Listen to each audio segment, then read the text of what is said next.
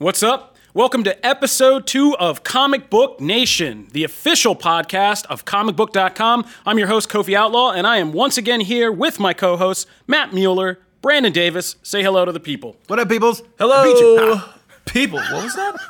I said, what up, peoples? Because I wanted to be first. Almost just flinched. You owe me two. Oh my goodness. That's fair. Okay, now that we've met everybody once again, this week we're going to be talking a little bit of Marvel, a little bit of DC, and then we're going to go deep into some WWE, and we are going to mount a defense of comic book culture itself. So that's going to be really exciting for that. Stay tuned, heroes of the culture, us. I thought it was Joe Budden for a minute. Okay, we moving on. First up, we've gotten word that Disney and Marvel are making plans for their Disney Plus streaming service, and they're bringing a lot of new Marvel and Star Wars TV shows, some high-profile projects, to the service. And now we've heard that they're going to be, quote-unquote, spending generously to make these shows. And this kind of just brings up a general discussion point that we've been wondering since we first heard that Disney Plus is going to be taking over these kind of Marvel Cinematic Universe and big Star Wars TV shows, which is, what does spending generously like mean for Disney? Are these going to be TV shows that can actually stand up to the Marvel movies and Star Wars movies, or do we expect them to still be kind of TV budgeted, projects? It's different in this case. I mean, we've had broadcast versions of Marvel shows. We've had Marvel on streaming services like Netflix or Hulu. But we've never seen what happens when Disney's putting these things out in-house for their streaming service that they are building to be this kind of Netflix killer. And they're bringing in official actors from the Marvel Cinematic Universe, like Elizabeth Olsen's Scarlet Witch or Tom Hiddleston's Loki or Paul Bettany's Vision, I believe. And so they're getting the official actors. And now we have to kind of create the same aesthetic as the movie, right? Yeah. Like, we got to... that ups the demand. You can't have Scarlet Witch in a bad wig for the TV show and like just flinging her arms around and like. I mean, you can. That's called Inhumans. Oh wow! So that's bad. Inhumans. R.I.P. But getting back to the serious question, do you think they're going to be producing TV shows that are on the exact level of their movies? Yes. Yeah. I mean, I don't see that big of a difference between production value from the Netflix shows to the movies. I see the disconnection in story, but I don't. I mean, at the same time, these shows haven't demanded the scale of production, I guess. They're not going cosmic. They're not requiring tremendous visual effects.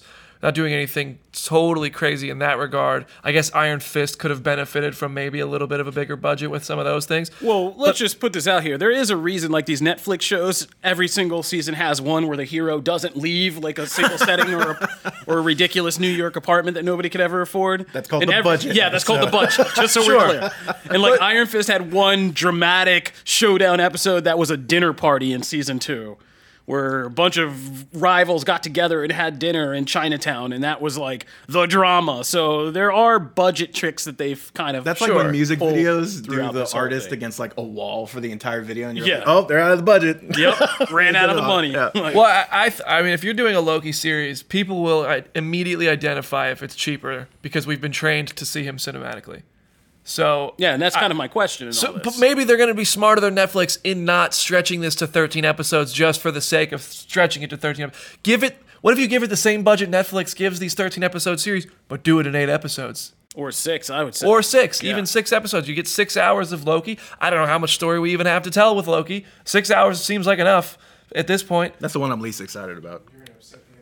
Listen, I love Tom Hiddleston and I do enjoy Loki, but like he's been in. Yeah, it's just has covered he been it. I mean, he's got the most biggest Yeah. extension of life out of everybody in the Marvel Cinematic Universe. Has he been So- in more movies? I might be wrong, but I feel like this is a possibility. Has he been in more movies than Tony Stark?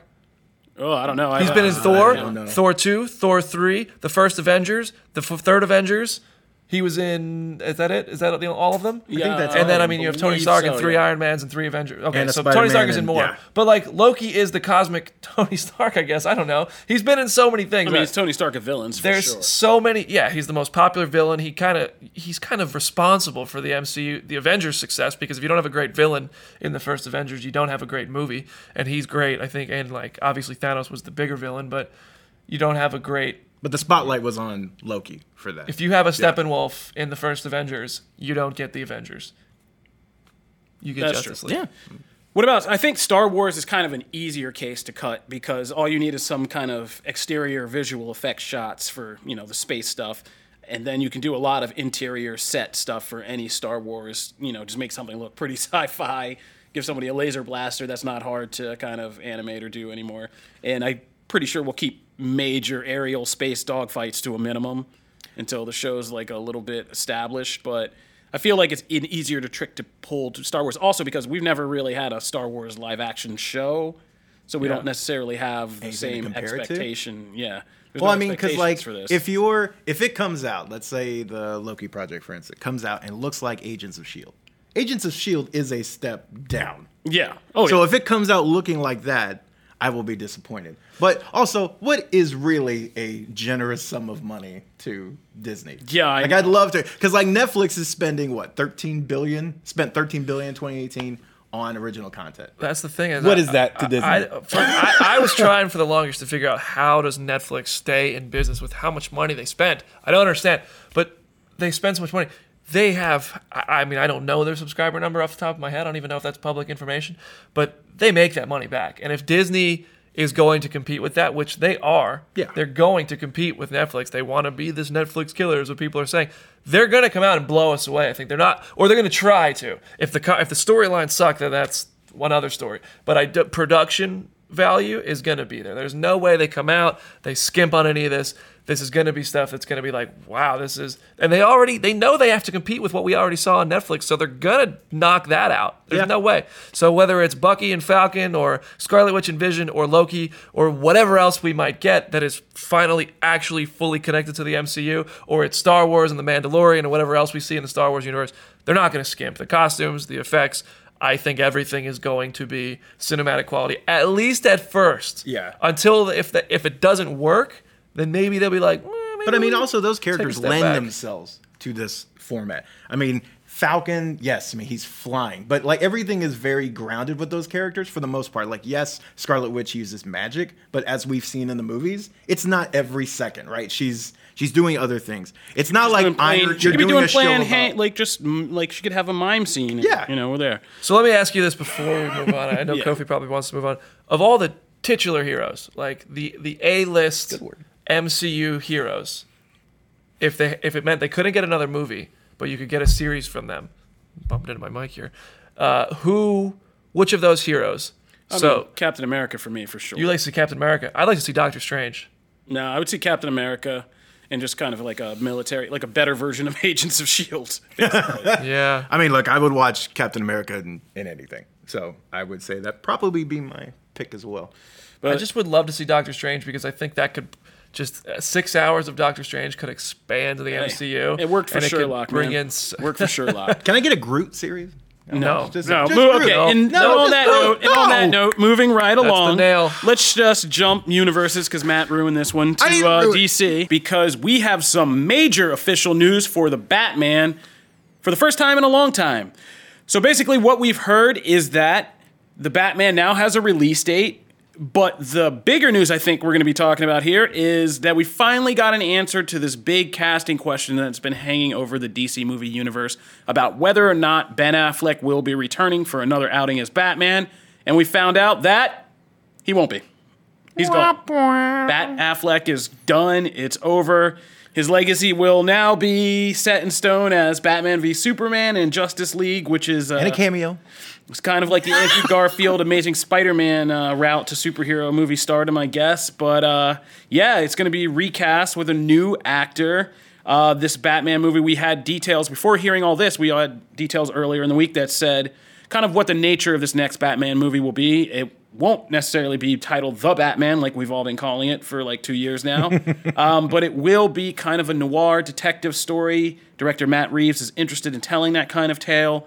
And now we know we are getting a new Batman. So, I mean, we actually may in another timeline have had a discussion about this in an alternate universe timeline where we were discussing, whether or not to recast Ben Affleck as Batman and what the challenges of that were. And I think we were discussing also now, what does that mean for this solo film? Is it connected in any way to the films that came before in the DCEU in the Snyder era? Or do you have to start fresh and just kind of make it its own thing in a standalone? Or is it going to be a prequel that's set before the events of Batman v Superman? We didn't really have an answer for like what was best in that necessarily. But I think we were all ready for, at this point, like a kind of a fresh start, right? Yeah. In that same alternate timeline, someone might have said that it wouldn't matter if they recast the role and that they would just get a clean start. And that person in that other timeline has been proven right. May or may not have said that person has been proven right because this is as clean a start as you get. They rewrote the script, right? There's no trace of Affleck on this project anymore. His previous vision, he's not going to star in it. Do we know that? Direct it. I mean, that was the previous report, right? That Reeves started from scratch on that script.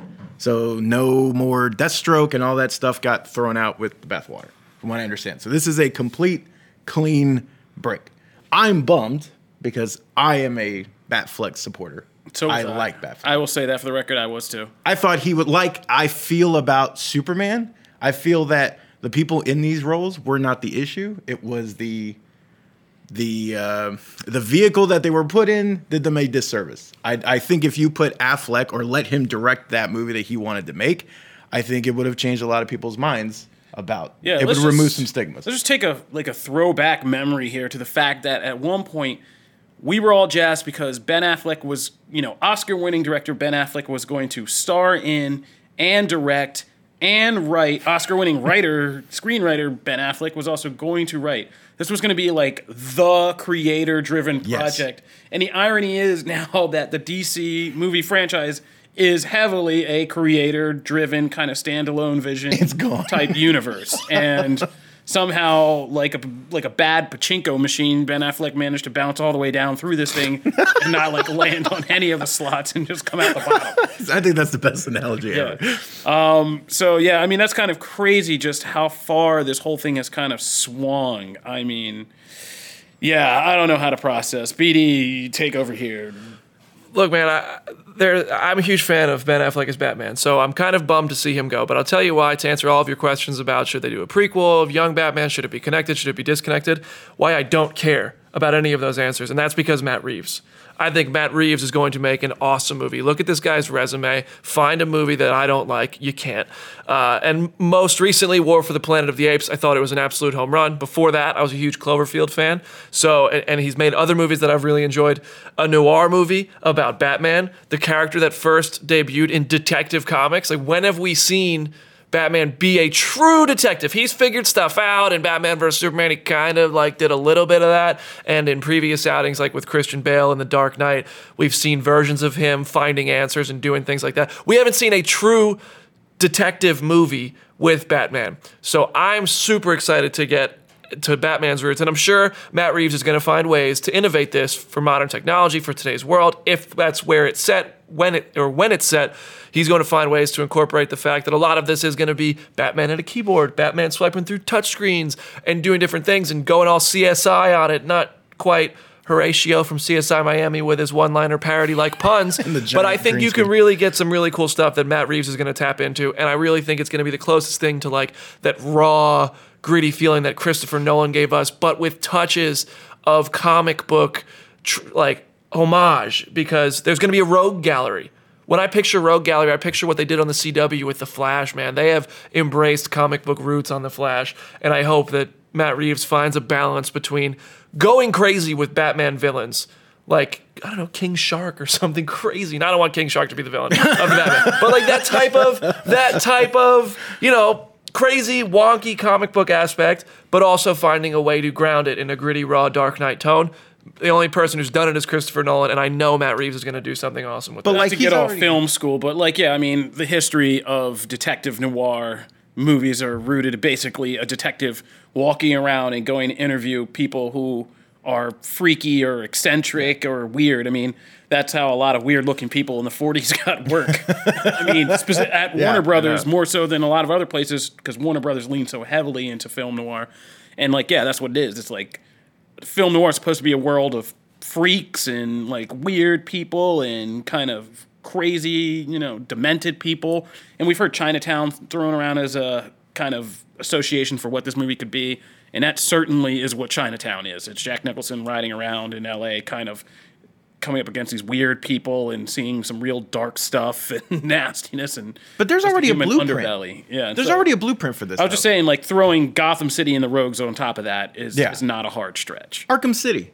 Do half of Arkham City and the parts that Arkham Knight got right, that was all you did. You literally played the detective aspects of Batman in a rogues gallery, in a noir setting, but with technology as a benefit, but you still felt like he had to do something. You still felt like it wasn't one click and I find all the answers. Like, that's not interesting to watch. Solving like those rooms and gather mysteries. But he used all his tech and gadgets. Like, just do that. If you give me if you do half as much as what I thought Arkham City did, I'm gold. Like, you're good for me. I don't set the bar crazy high. You can do that. It would be crazy if like a Batman movie actually had like a mystery and a reveal and a twist. Yeah. And things you didn't see coming, but Batman was smart enough to figure out, like stuff like that. That'd be nuts. Yep. Copy the Black Panther formula a little bit.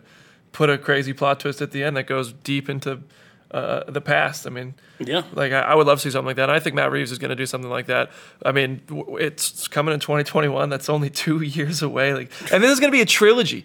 Like, or they said it's going to be a trilogy of films from Matt Reeves, that he was developing a trilogy. I hope that is true, and I really hope that this is an origin story. I'm not going to lie. I want to see another. Want an origin? I want an origin story. Okay. I don't mind seeing elements of stuff we've already seen. That's a hot take. I want an origin story. I want to see how this.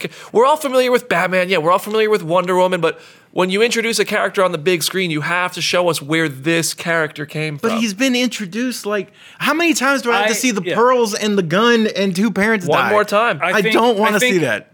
I want to just see the origin referenced in relation to whatever this new story is. Kind of how Homecoming did it. Very subtly, without really getting too heavy, but you saw the effects of the origin story and you knew it. You knew there was a subtle hint of, Uncle Ben being gone. I'd like a little bit more. I'd like a little bit more. We'll leave it to the fandom. Leave it to this fandom. Discuss that. We got a little bit of time left. Let me ask you a couple questions. Do you think Ben Affleck should get a chance to show up in a DC movie somewhere down the line in some other form, whether it's like a Kingdom Come movie or a Batman Beyond movie where he's an older kind of Batman, or do you think it's just done and it's over and the dream is dead? No, but Jeffrey Dean Morgan should. Yeah, I would love to see that. I mean, nothing against Ben Affleck. I really enjoyed him as Batman, but it's already a convoluted enough universe, both on screen and behind the scenes. So don't confuse the general audience with, hey, this guy used to be Batman, is now someone else. I personally think he doesn't want it. I think he's done with superhero. Like this was such a headache for him this whole time. Yeah. I think he's done. Sad Ben Affleck will live on forever. Who was a better meme, Sad Affleck or Kevin Feige next to Amy Pascal? I would say Sad Affleck. Sad Affleck. Yeah. But that's a great one. Okay, final question. Do you guys want this Josh Gad Penguin thing to happen? I trust Matt Reeves. That's not a real question. That's not a Thank real you. question. Don't worry about it. Thank you. Nobody needs to worry about this at this point. Let's find out who the new Batman is going to be and just try to make it through that process. Because if DC movie casting has taught us anything, wow, the internet's going to be on fire for days afterwards, whatever they announce. So strap in for that. Stay tuned now because we're going to get back after this. We're going to get into some deep dive discussion about the merits of comic books as art. Oh, that too. And we're also going to talk about some wrestling. Wrestling! They took our germs. Okay, so South Park reference. let me just put out this disclaimer first and say, here at comicbook.com, we do things in all things geek culture. And if you're an 80s kid like I am, then, we have this debate sometimes. But if you're an 80s kid like I am, then wrestling was always part of the culture, too. Like, I grew up in the 80s and was a 90s high school kid. And I read comics and fantasy books and, knew what was going on in the WWF at the same time. And it was all part of one rich tapestry. And we have a great team of WWE reporters here, and we do some great coverage. And so we're going to take you guys who are wrestling fans through the latest big event in WWE, which was the Royal Rumble. Royal Rumble! And, Matt's going to lead this discussion for us because he is a hardcore wrestling fan along with producer Jim Viscardi. And loosely, I'd say Brandon Davis over there is probably like a fair weather fan. I'm being persuaded. I've been in and out. I grew up a gigantic wrestling fan. My dream was to be a wrestler. And then... Okay, hold on. We'll get into you in a minute. But I'm saying I'm just establishing my credibility here. I'm in and out. I've been in and out.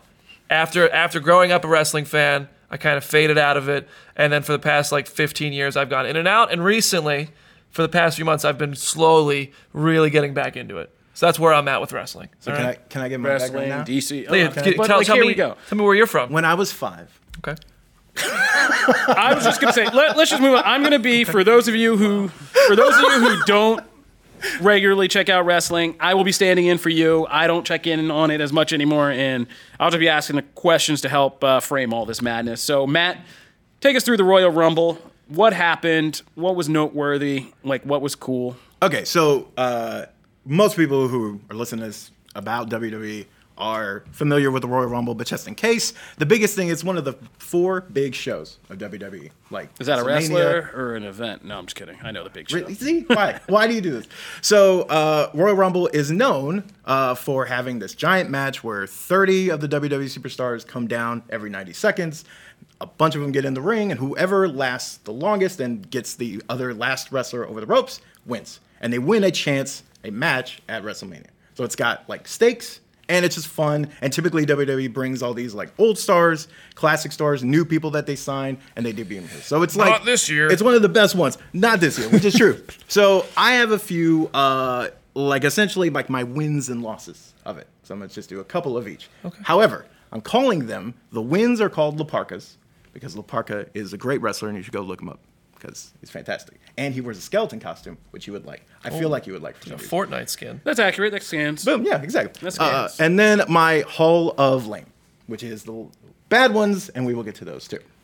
So, top one though, and you watch too. So whenever you hear a thing of oh, I saw that or whatever, chime in. I want you to chime in. Right. So same with you, Comic Book Nation. Let us know on Twitter. Exactly. Yes, I do want to hear all these on Twitter. If you got thoughts, whatever. So first one though is who actually won the Rumble, which gets which Rumble? Both. I like both winners. So the men and women. So of course, in spectacular fashion, Becky Lynch took the victory in the women's Royal Rumble, and then Seth Rollins took the victory in the men's. But the one that had the most ruckus around it, the most hype, was the women's, because earlier in the pay-per-view, Becky Lynch lost to Asuka. So she lost a match, and then because Lana went down with a fake injury, Becky Lynch was able to come in at the last minute. Lana sold it though. I was crying for her. I thought you said ankle. this thing had stakes. It did have stakes. It's got stakes because Becky Lynch now gets a match at WrestleMania, and the next night at Raw challenged Ronda Rousey to that match. So now, hopefully, it's just going to be them two. I don't want Charlotte, but hopefully, it's going to be them two going against each other at WrestleMania, resulting in the only Ronda Rousey promo I've ever enjoyed. There we go. See? But listen, I am a huge Becky Lynch fan. I am sold on Becky Lynch. I think she's great. She is enough to make me watch a wrestling event alone now. I think that I don't think there's a male superstar there right now, a current generation male superstar that could make me want to watch Monday Night Raw. Becky Lynch. If they tell me I'm sold on Becky Lynch. Yeah, you're watching. And the women's division, I think, is so much stronger than the men's. That women's Rumble was better than the men's Rumble. Oh, hands down. By far. Yes. By far, Agreed. It was way better. Hands down. Yeah. Absolutely. And they did it without, and this will actually get a Hall of Lame, because the only problems I had with both Rumbles. Zelina Vega under the ring?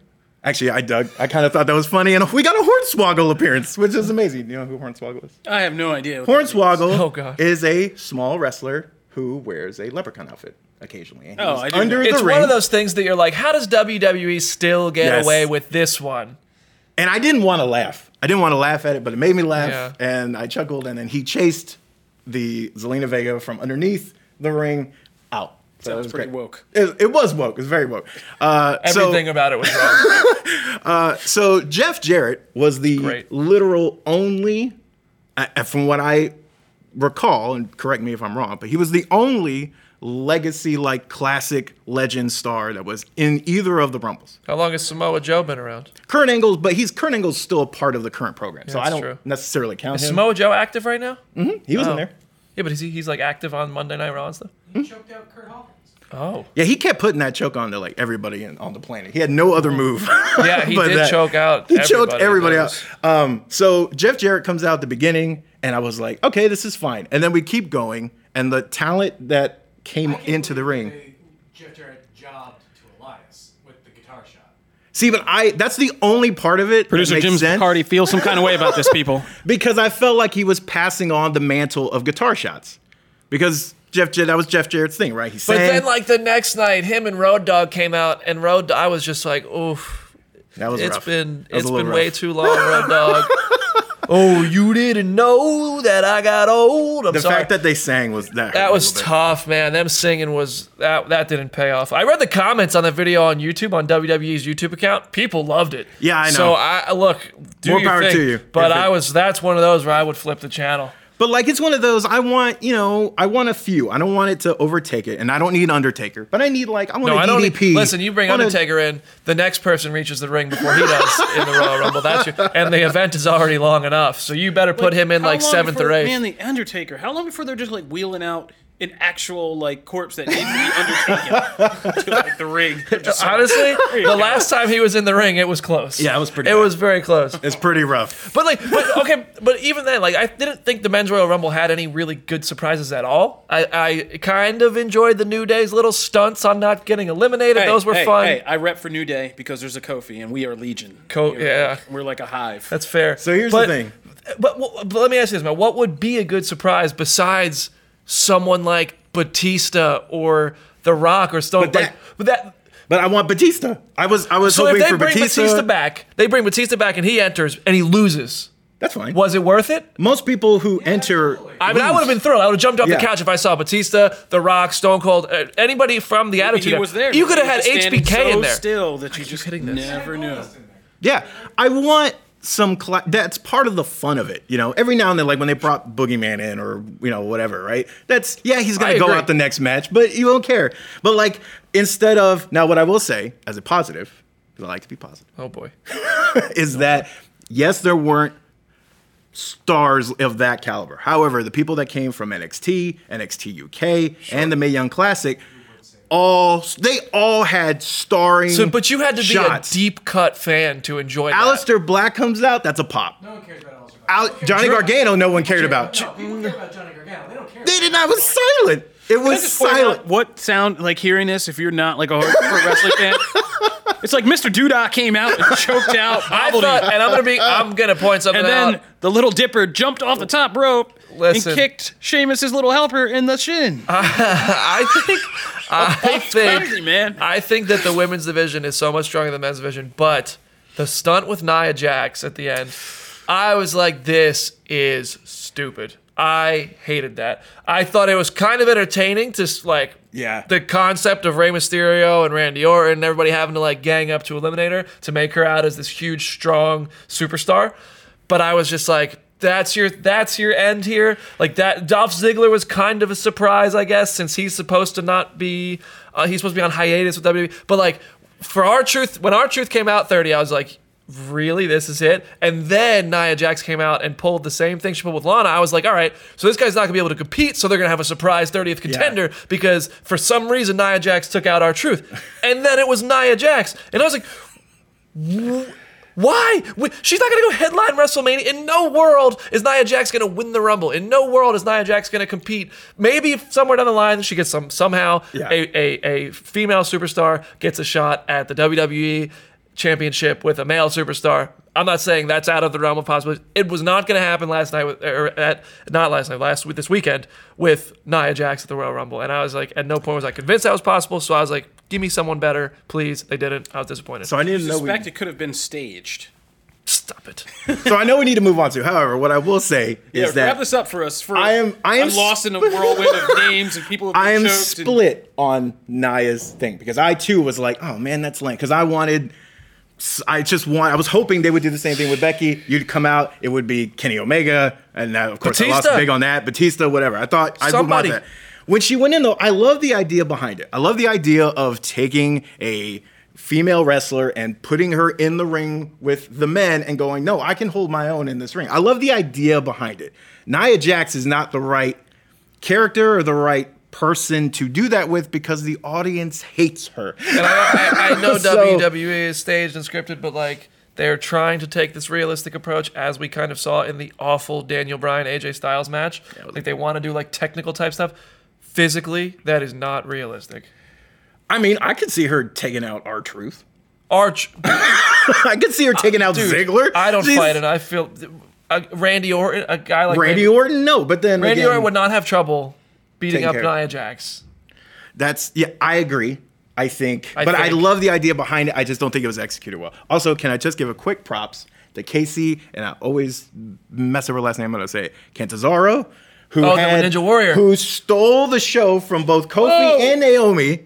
And had the best get back in the ring. The handstand. Wait, the Ninja Warrior girl? She got eliminated, and she did a full handstand outside the ring because she didn't get eliminated. She went over the top rope and walked back to the ring on her hands. And then pulled herself up like with pure core to get on the pylon. She's a and beast. Then grab that. Yeah, she wrapped her legs around the pylon and did a sit-up to get back in the ring. I was like, that's impressive. I saw her on G Street in San Diego one year during Comic-Con, and I was so starstruck.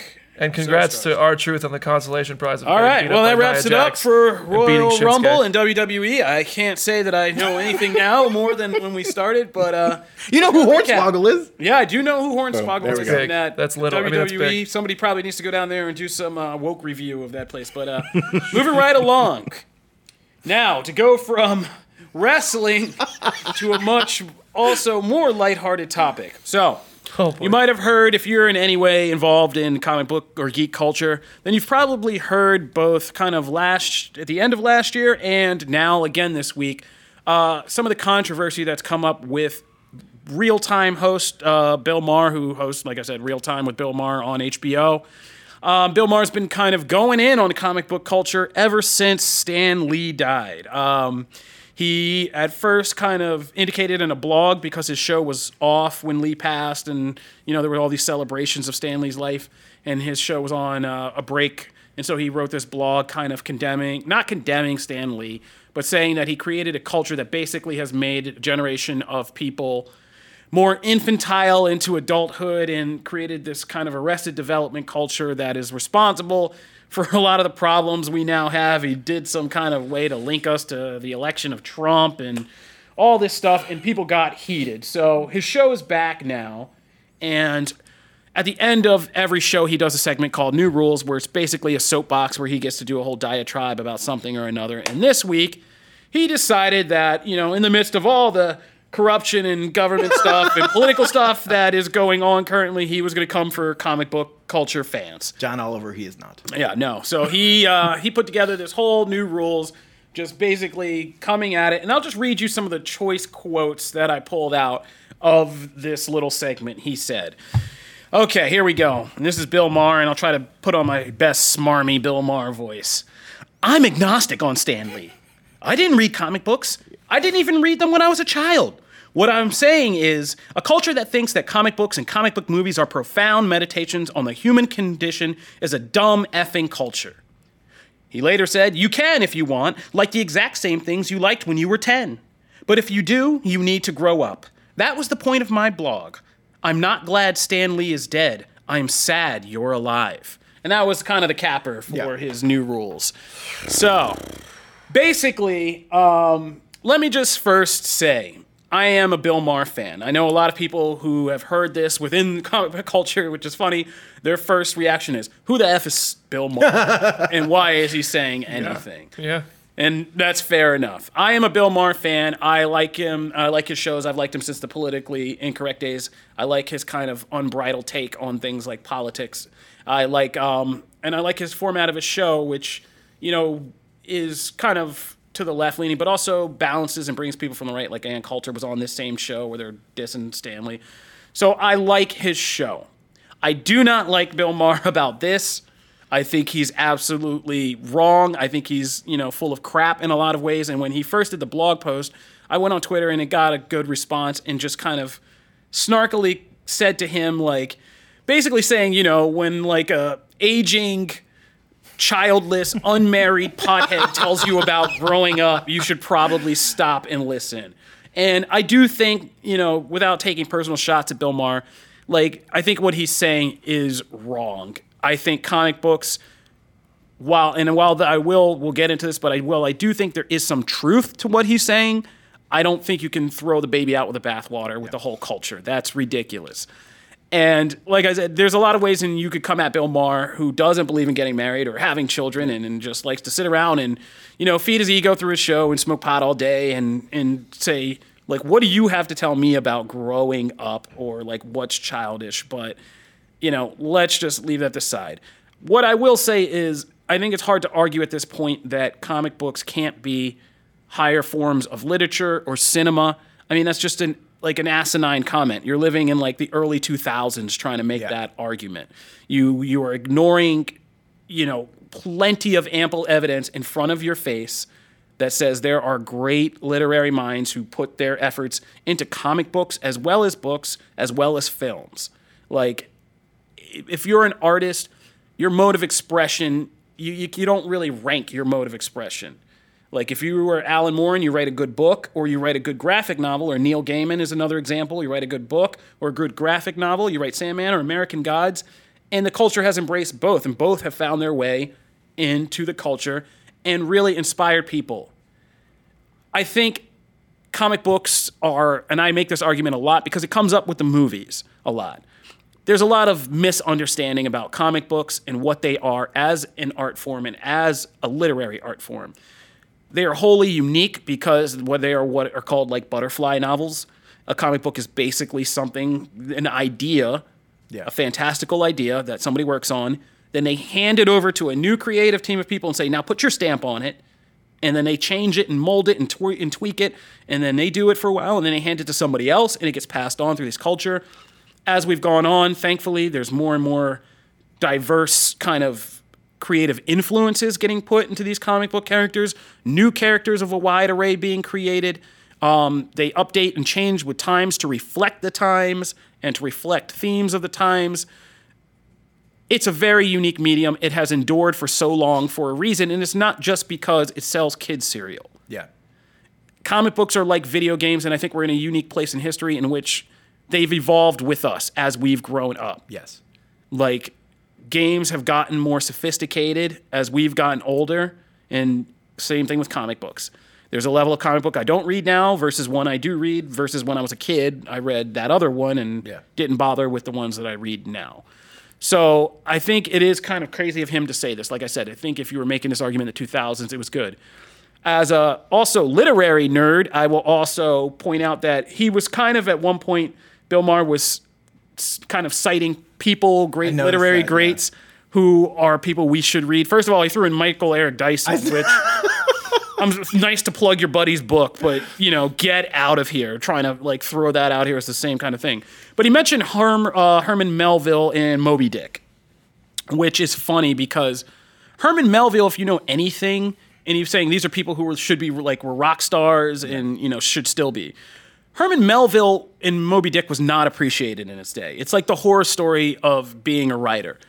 Like, Moby Dick was looked at as not literature, as a piece of crap because it was mostly just details about whaling and the whaling industry. Is like, if you ever read that book, that's what a lot of it is in the beginning up until, like, the very end with the whale hunting. And he died unpopular in Moby Dick and thinking it was a failure for decades before that book, like when whaling ended and that whole culture disappeared and started to disappear. And then it became this very important kind of capture of that history before it became this larger story with the themes about obsession and stuff. So, like, literature is often, not even, like, sometimes, often not even appreciated for what it is in its day. It takes time and space and scope and changes in time to kind of make you realize how prophetic or insightful it was.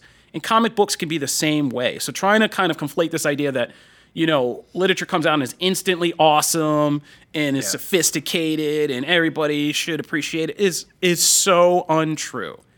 And it just shows that you maybe don't have the grip on this that you should, Bill Maher, and maybe stick to your lanes.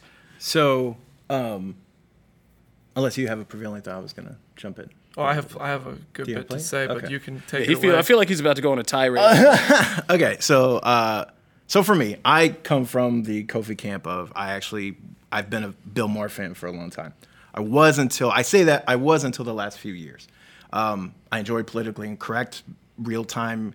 I enjoyed his at times brash, but always pleasantly unfiltered take on politics, on things, directions we should be moving towards, and as my also political views have kind of changed over time, I still found ways that even though I didn't agree with him half the time, I still found nuggets of like, but he makes a good point here. Over the last few years, though, that has changed, and I even tweeted the night like this all happened. I feel like with Bill Maher, he left nuance behind a couple years ago. Everything started to feel like the ramblings of an old man. Someone very much he became the caricature of get off my lawn, right? That's how he's become more and more. Even on his show, he brings on conservative, viewpointed people and then preaches over them and yells at them. And typically, most often than not, they're punching bags. Aside from the ones that are just as bad as he is, and Coulter, right? I saw that conversation. They're just as bad. He's as extreme as the people he preaches against. So over the last few years, his viewpoints have become more and more muted to me. The respect meter's going down. It is because and so now when he gets to this, he's literally, that's desperation. That's all it reeks of. It's a thing of being relevant and snarky because you can be. I was going to ask, do you think, he saw the response the blog post got. Yeah. And that's stupid, right? At the end of the day, he runs a show that makes its bones on publicity, right? Yeah. So you see this as a calculated move. I see that as a calculated. My biggest thing is not actually, my biggest disagreement with it is not the literature and comic side. Though I agree with your points. Yeah. I find a lot of flaws in that just as a topic as itself. But my issue is with, because later on in that same video, he goes on to expound on that and plug away at the fact that these people, and he called out like Kevin Smith and some other people, right? But he talks about this people, this group of people that can't be adults. He has a problem with the word adulting. He has a problem with a lot of things of this, like the generations that have come since. And he looks at them as if you can't be, and he says things along these lines. Essentially that you can't be a fully functional adult and still like things that you liked in your childhood. He talks about that a couple times of like growing up. I've got, I'm not going to say it here, but he says a couple things along those lines. And my issue, that is the part that's insulting. Someone who's raised a daughter, to someone who has a family, to someone who's well-liked, who's been able to function in society, and is relatively intelligent. I'm not stunted in emotional growth. I'm not stunted in intellect. So to call someone like me that, and to say that I cannot function in society purely because of the fact that I tend to like a character that's got a helmet and a blue and red costume is insulting. That's insulting. You also to me. touched on something that I don't think I pulled out the first time that's important. It's like his view about that. I never realized it till you just said, somebody raising a daughter. Like his view on that totally misses the entire perspective of parenting, right? Yeah. Which is one of the great joys if you talk to any parent, was the lack of money, the lack of sleep, and all that other crazy stuff you have to deal with. But one of the great joys for any parent is how having a kid makes things that you loved in your childhood new again. Yeah. Because you get to or at least try. Your kids could totally reject them, but you can try to reintroduce them to things that you loved as a child. And when it clicks and they love things, like it's one of the best bonding experiences you can have.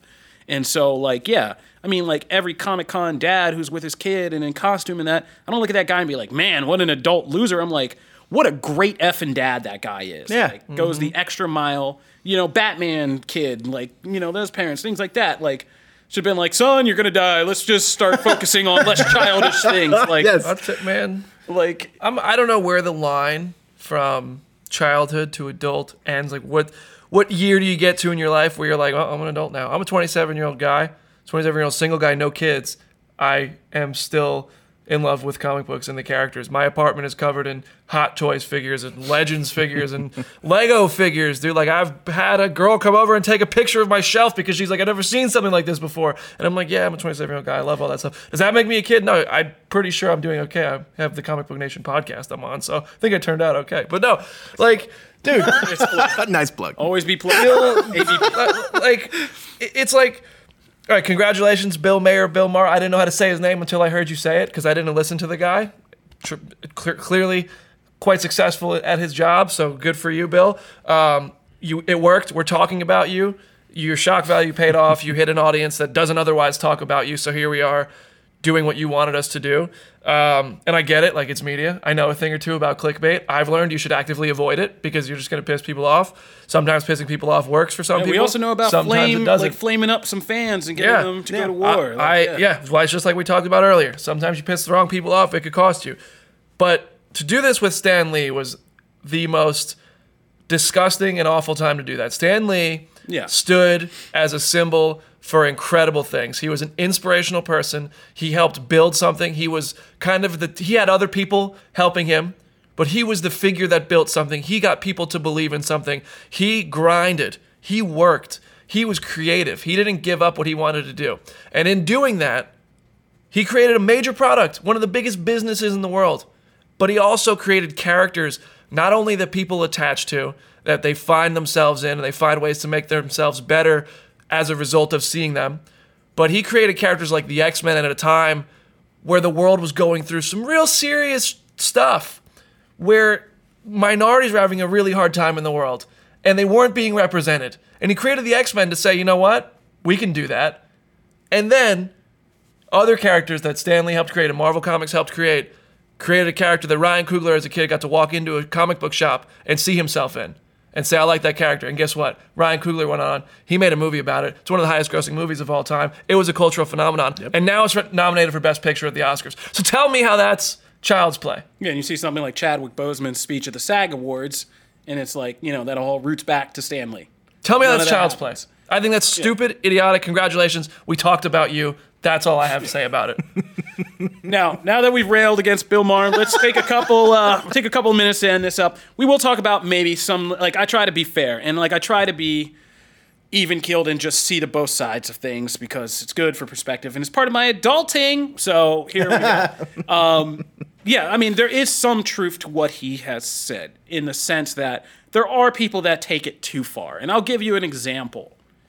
I was at Toy Fair a couple years ago in Manhattan, and it was when they were kind of introducing the Star Wars Legends, the Black Series. They were reintroducing a new line, and they were reintroducing Transformers as a big new line it was when they were taking Transformers finally back to the simple design, and I was in the room, and these were the two major headlining events of this Toy Fair.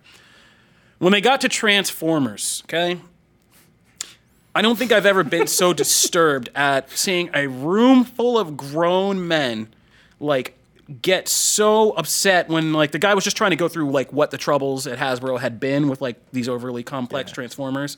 And you could just hear people in the crowd. And these are reporters. This is not, a public event. Flipping out about it, screaming and, And then when they showed them, the simplistic ones, people were, falling out in excitement and, fainting and stuff like that. And this was, a room of professional... Seriously? Yeah, oh, my God. Not literally fainting, but they were just, they were swooning, It's like a Benny Hinn convention. They were feeling some kind of way. And it was, And I've also been at, toy fairs events where they give away the toys at the end and seen a room full of grown people tear each other apart to get their hands on action figures. And, yeah, that's a little extreme. Turbo Man. Yeah. I have to get Turbo Man. Straight up jingle all the way. Yeah. But that level of it is when you get to the toxic fandom, the people the Star Wars people who are ruining actors' lives. People do that for sports. Oh, I know. I get it. Same thing. But I'm just saying, in this case, calling that out and saying, yeah, that's a little too childish. You gotta separate yourself. No, it worked. I think all of us. We work at a place called comicbook.com, right? But if there's something up with real things happening in my life, I also know how to switch gears from what new underwear Captain America's getting to the real stuff I got to Yeah, deal right. with my family or my kids or anything. And I know how to walk and chew gum. I mean, we all still have to working come on to that. work. It's- We have to literally come to work and deal with a bunch of fantasy every day while dealing with real stuff right outside these doors all the time. Yeah. And it's not like I come in here and retreat and be like, do a pirouette into the room and be like, here we are, and I'm a kid again, and like, let's just forget all our problems. Like, I was writing a Batman article. we literally yesterday. look up Captain America's underwear and things that are happening in politics, like side by side all day, and we're all over the place yelling about it in this office. So, At the like, same time, I do just want to say, I think that the crowd of grown individuals and young individuals at a Comic-Con event is the most welcoming, friendly crowd you're going to find anywhere. you're talking about behavior, not smell, correct? couple showers to be had, but listen, sleeping on the sidewalk is no easy task. Yeah. I get it, and it's San Diego, it's hot. But like, dude, you're not gonna go. You look at social media after a playoff game, and like, there's some viral posts about fans fighting in the stands. I've never seen people get in a Not fight the at San city- Diego like, Comic-Con. Never in Like, the city of Philadelphia. it's go Eagles, but current Super Bowl champions for a couple more days. Yeah. But like the crowd at this event, no matter the age, we've been trained by these things we like and the people who also like it to be friendly and welcoming, and it's the best crowd. There is no audience like our audience. Like, it's the friendliest, best group of people. And sure, there's some duds in the bunch that could have been better people, and that's in every group. Like, you're always going to have somebody who gets focused on because they're the one that they're more fun to talk about than the one that is everyone else that is very welcoming and kind and generous and doing it right. Yeah, I mean, raised we could right. make this. I mean, it could. Do you think? I mean, is it fair to say you can make this argument that Bill Maher's making to anybody who takes the thing they're into too seriously? Yes. Yeah, In like anything. sports, Yeah. or the thing that he's into, politics, right? Like, Yeah. if a person who's like, you've seen people who are just walking like slogans for every new political headline that comes out. Like, nobody wants to be that person. I've you seen know, way party. more fights at political rallies than at San Diego Comic-Con. Yeah. So, I mean, yeah, growing up is kind of a loaded term, isn't it? Like, Yes. what's childish versus what's not. I don't think that, like you said, liking something I've liked. I mean, it's kind of specious to say that, Captain America or the Avengers or all that stuff is the same as it was when I was a kid. It evolves. Is the WWE? We just talked about it. Yeah. I grew up a fan of WWE. Yeah, I mean, I'm still a I fan was of going to tie WWE. this all together by saying it's crazy that a man could come for comic book culture, but like totally leave wrestling culture where grown I'm sure adults he's- oil up and slap fight, and like nobody has a problem with that. I did love Kevin Smith's response. Oh, yeah. To when he posted the clip of him being on So the just show if you previously. if you haven't followed this, Kevin Smith posted a great response in which it shows him just like leaning into a picture with Bill Maher and him just basically being like, "Oh, I know Bill talks tough, but like, And then the he video loves is to great. smoke weed with me and just like he's a pussy cat with me in It's like, yeah. person, like yeah." It's always different when you stop being a keyboard Is it warrior definitely Marr and not Mayer? I'm not sure. Bill Maher. see, Everybody I've says always heard Bill it as Maher. Maher. I was just Yeah. kidding. No, I genuinely don't know. But I agree with your previous point though of there are those. Yes, we've all encountered people Yeah, that the man Yes. children or the but I see those Woman people at children. Walmart and they have nothing to do with comics. You people at you Walmart see a lot of things at Yeah. Walmart. People at Walmart who can't Walmart's a different who can't story. get themselves out of their sweats and their flip flops. I see those people. Nothing to do with People who- comics. Okay, so people who need a shower more just waited in line for Hall H overnight, or like 25% of the Walmart. Exactly, and it's just like I don't know which one. Yeah, like I said, growing up is a very loaded term about like what it is. In adulting, things like adulting, that's not. I mean, he just tries to tie these things together that just don't tie together. Yeah. Like it wasn't comic book culture that got Trump elected. Yes. If anything, comic book culture is probably made up of more people who did not do that. Like. Yeah. As opposed, like, we can read fantasy stories, but, like, we know fantasy life from real life, too. Like, in real things from fake things and stuff like that. Yeah, I don't even know where I'm just, like, spiraling out in my anger right now. Iron Man 1, Tony Stark would have voted for Trump. I don't think Avengers Infinity War, Tony Stark would have voted for Trump. Man, that Well, is I don't know. He's impressive. making a lot of money. He's that got, bow. he That wants bow those is tax- impressive. Is that? Yeah, he wants those tax breaks. You know, you never know with Tony. That's It's true. He all- is like the 1%. It's I don't all know. about the money. But, like, yeah. And just, like, yeah, like I'm saying, like, tying together things like the adulting trend to being infantile or, like, Arrested Development from comic book culture, I don't even know if those are the same audiences. Everybody who's, like, 25 to 30 right now loves to say, like, adulting. It's just part of their generation. Yeah, It's part of the that's hashtag generation. Well, it's like the anything. hashtag Like the trend, music like, he yeah. probably liked back when he was younger was not held to the same respect that it is now. It's because things change, right? It's every genre of it's anything. It's those movies of that time. It's that music of the time. It's our artistic expression. It always changes with you, and when you grow up with it, you assume it's normal.